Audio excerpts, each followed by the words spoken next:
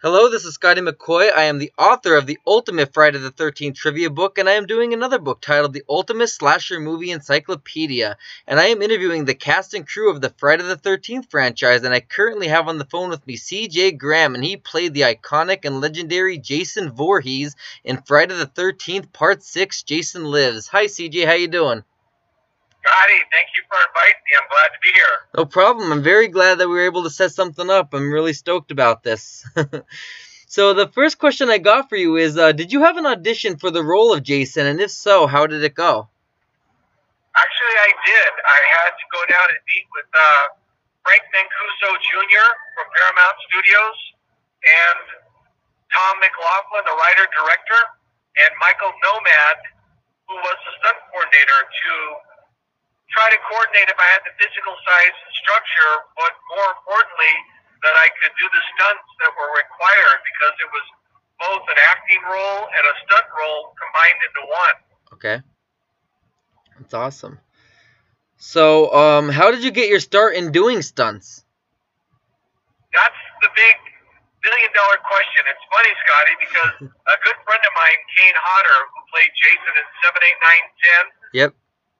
he just found out about a year and a half ago when we were doing a panel that I had never been to stunt school or done a stunt in my life until I did the Jason Part 6. Oh my God. And Kane was flabbergasted when I got asked the question about a stunt school. I said, well, I didn't go to stunt school. And Kane jumped in and goes, what do you mean you didn't go to school? I said, I never went to school. I just stepped on stage and did what I was told, and everything worked out. Wow. So, with that being said, I never went to stunt school. I was in my mid-20s. I believe I was, when you say the word Jason, taking part 1 out of it, I believe I was the youngest Jason. I was about 28. And physically fit, and I felt really confident working with Michael Nomad, the stunt coordinator, that I could deliver what they needed. That's So, awesome. again, when you're, young, you think you can do anything, and you can't be broke. That's awesome, and it's basically set your career right there. And you must, even though you didn't have any of the, I guess you could say, educational training, you are an amazing stunt man. I mean, you did amazing in Part 6. Thank you. I think, going back to, I spent 4 years in the Army, and so physically and taking orders, I was very good at it. It was what I was used to. Right. And Michael Nomad was very clear about everything I would feel when I did the burn gig, when I was 20 feet underwater, breathing off regulators, physically chained down to the bottom of a pool. Right. And so everything we did, he walked me through it. And then, of course, not only was Michael Nomad the stunt coordinator making sure I was comfortable, Tom McLaughlin, the writer-director, would talk me through how he wanted the character to appear on camera emotionally. He didn't want a robot, yet he wanted some curiosity factors, and I'm hoping that I was able to deliver 30 years later from what I hear from our fans. Exactly, and I think you are one of the best Jasons that is in the franchise. I mean, you and Kane Hodder are my top 2 favorites. And I'm very grateful you said that, because, Kane and I are good friends, and, Kane will tell you the story that, and it's a true story, because Kane has set it up on stage, that I was originally scripted for Part 7. Right. And I was good with that, but Kane really wanted the part, and since he had worked with the director before, the director and Kane got the part. But I will tell you, to be fair, Kane did a great job in 7, 8, 9, and 10, and he has been a great, just a great ambassador for the Friday the 13th series. Right. And I couldn't have done what Kane has done over the last 25 years out there every weekend, pushing the series and pushing the Comic Cons and the horror conventions and traveled the world. So my hat's off to Kane Hodder, because I think he's one of the reasons, that the iconic image is such a hot ticket. Exactly, and if you can even do me a favor, maybe, would you be able to ask Kane if you'd be willing to do a 10 to 15-minute interview with me? Sure, I'll reach out to Kane. I have his personal contact, and awesome. I more than happily reach out and give the information. I can't promise you anything, but that's fine. Yeah, because I know he's extremely busy. But yeah, you can give him my email or even my phone number or anything really, and that'll mean so much to me. Thank you.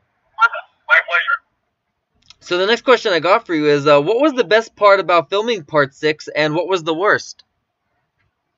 Well, I think the best part was my first scene, because it was the first time I put the wardrobe on, the first time I stepped in front of the camera, and of course, you know, the movie, it's shot out of sequence. So my first scene is when the mobile home was in the background, and I step into a side profile for the camera, and then I turn towards the mobile home and tilt my head with curiosity, and then I start walking towards it with the machete in my hand. So for me, that was the best because it was like the real deal. Yep. As far as my worst, you know, I really didn't have any complaints. Number one, I'm a soldier. I was doing what I was told, and I was out there to make money, and I was being paid very well to do what I was doing. So I didn't have any bad moments. It's a little tough shooting all night long. We had a couple day scenes, and we had to do some reshooting. But other than that, I didn't have anything bad. I enjoyed it. I was having fun the whole time. That's awesome. So when you're having a good time, is it really easy to say there was something that was really bottomed out? It was just having a great day, and at the end of it, and now looking at it 32 years later, having no idea the iconic image or the fan base that has grown so substantially that the hockey mask would be an iconic worldwide image. Exactly. I'm very fortunate to be part of that. Exactly. So what was the most memorable moment while filming Friday the 13th Part 6? Well, I think the most memorable part of it was when I got the part. For me personally, I get a call on a Saturday that, you know what, we want you down in Covington, Georgia on Tuesday, and I was off and running, having no idea what I was going to go on to because, as I indicated earlier, I'd never been to stunt school, I'd never been to acting school, I'd never been on a set, I never had been in a play in my life, you know, at school. Yep. So for me, it was like, okay, what do you want me to do? I can do that. And with that being said, I think the rest is history. That's awesome. So, how did you film your death scene and the underwater scenes? The death scene, is that what you said? Yeah, the death scene and the underwater scenes. Oh, well, the underwater scenes were shot back in Los Angeles. Okay. We went to an Olympic-sized swimming pool, and it was an Olympic diving pool, which means it was 20 feet deep. And what they did was they took black tarp and just swung it down the sides to the bottom. And then I went in wardrobe, went to the bottom. We shot at night, of course. They put lights into it, and they actually put a physical chain around my neck. That big chain you see me wearing, the reason it's on me heavily, it's a real chain. Right. And they chained to the bottom of the pool on a center block. So I was just standing on it, keeping my balance. And then what would happen is safety divers would come in and give me oxygen, and then I'd just go ahead and take a deep breath, release the regulator, pull my mask down, and do the stunt. And then I would signal for air. They'd just swim in and pull my mask up and stick the regulator back in my mouth and clear it for me because I couldn't see anything. It was pitch black. Wow. So that's how we did that scene. Now, when I went out to the boat underwater, when the boat was on fire initially, that was done at a stagnant lake in Covington, Georgia. Okay. And then when we did the fire scene, that was back at the Olympic pool, but in a 4-foot pool that was surrounded by gas pipes for the flames, and then they would just gel me up, and I'd step back into the flames and light myself, and I could see the flames coming over the front of the hockey mask. Wow. So I would know I was lit. And then about 30, 60 seconds, I could feel my body was getting a little warm. I could feel the heat. Wow. So that's how we did all the water scenes.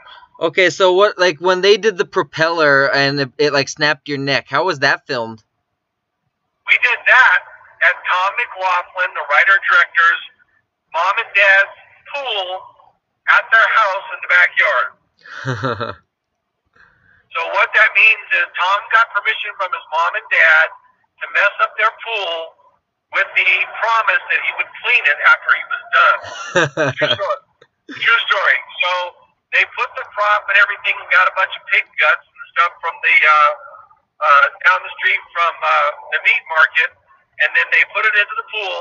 And when that dummy, quote unquote. It wasn't me, another dummy. Okay. The dummy just hit that. You saw that rip of the side of the mask, which is the iconic pickup where Kane came into it in Part 7 when he was resurrected. Right.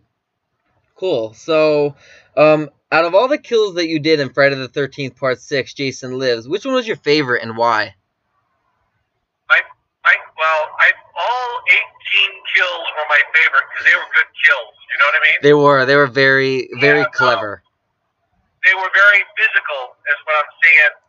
But my favorite kill was the sheriff, and the reason for that is, again, the physical stamina that it takes to break somebody's back, all the way back, to put their shoulders on their ankles. I think it's just terrifying. It's like, to think there's that much force in somebody's body that they could do that. But again, you saw me squeeze the sheriff's, not the sheriff, but the police head. I popped his head, and then you see me twist the girl's head off. So I mean, everything was kind of associated with just fearful force. Yes, I agree. I completely agree with that. So, how was the RV flipping scene filmed? You know, the RV was, again, we had a lot of shots that were very expensive. We're very fortunate that we did them in one take. There are 3 of them that come to mind. The RV is one of them. Going through the wall, the side of the cabin to Megan was a one shot, one take. It had a breakaway wall going through the door, a breakaway into the cabin, and then of course the mobile home. Having the mobile home set up and then to fly up in the air about 2 feet, land on its side, and pretty much disintegrate as it hit the road was terrific. And then what they did is, once it hit the ground, they lit a fire around the edge. We took the hinges off the door, and all I did was squat down on top of a couple boxes and use my fist and hit that door hard as I could. That door physically flew up. That's insane. And then to be able to step up and out with good balance so it looked as though it was easily done. You know, we had some boxes in there, but once I hit that door, I had to step out and just walk to the edge and just take that iconic pose. So how was Tommy McLoughlin as a director? Very informative, very educational. He knew I'd never done a film before, which probably made it better for Tom because it gave him the opportunity to guide me as what he envisioned. And use his visions. And since I was so green, I totally had no concept except the information he was putting in my head. So I think that gave me the opportunity to deliver the product as crystal clear as he saw it in his mind. And then I have I know we spoke about this one a little earlier, but how was the fire scene in the water that you did with Tom Matthews? How was that filmed? It was filmed at the living size pool. There was a 4-foot pool, and he got into the middle of it. You know, the boat. Once the boat was set on fire, he was just, you know, sitting on the boat, and he threw the chain over me. We reshot that where he threw the chain over me, but I was already set on fire. And then what I would do is just launch myself out of the water as high as I could go, and land on top of him. And the boat would just automatically separate, and he would just go down as I would until we disappeared. And then, of course, you got to cut, and then you go to another angle, POV, so it looks as though, you know, it's complete depth as we're sinking down to the bottom of the lake. So were you wearing, like, any, like, protective gear underneath your whole costume? When you do a fire burn, normally you put fire retardant material underneath your wardrobe. In this case, they used a race car driver, a thin race car driver suit that I put on first, which is to a point fire retardant, and then they put my wardrobe over that. The wardrobe over the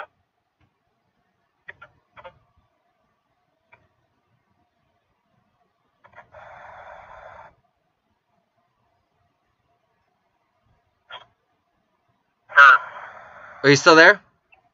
Yeah. Can you hear me? Yep, I can hear you now. Where did you lose me? It was where you started saying about race car driver suit. Okay, can you hear me right now? Yep, I can hear you. What it was they put a race car driver suit underneath my wardrobe. You're cutting out again.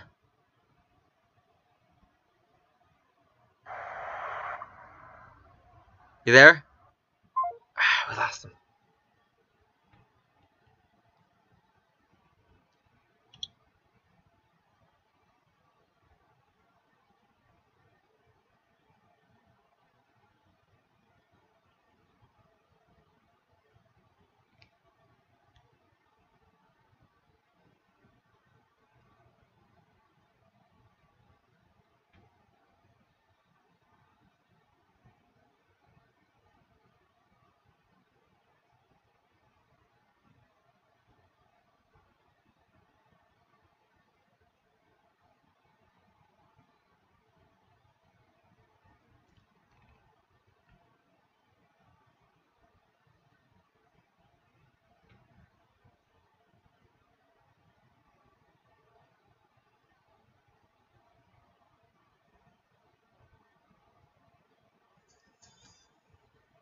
Hello?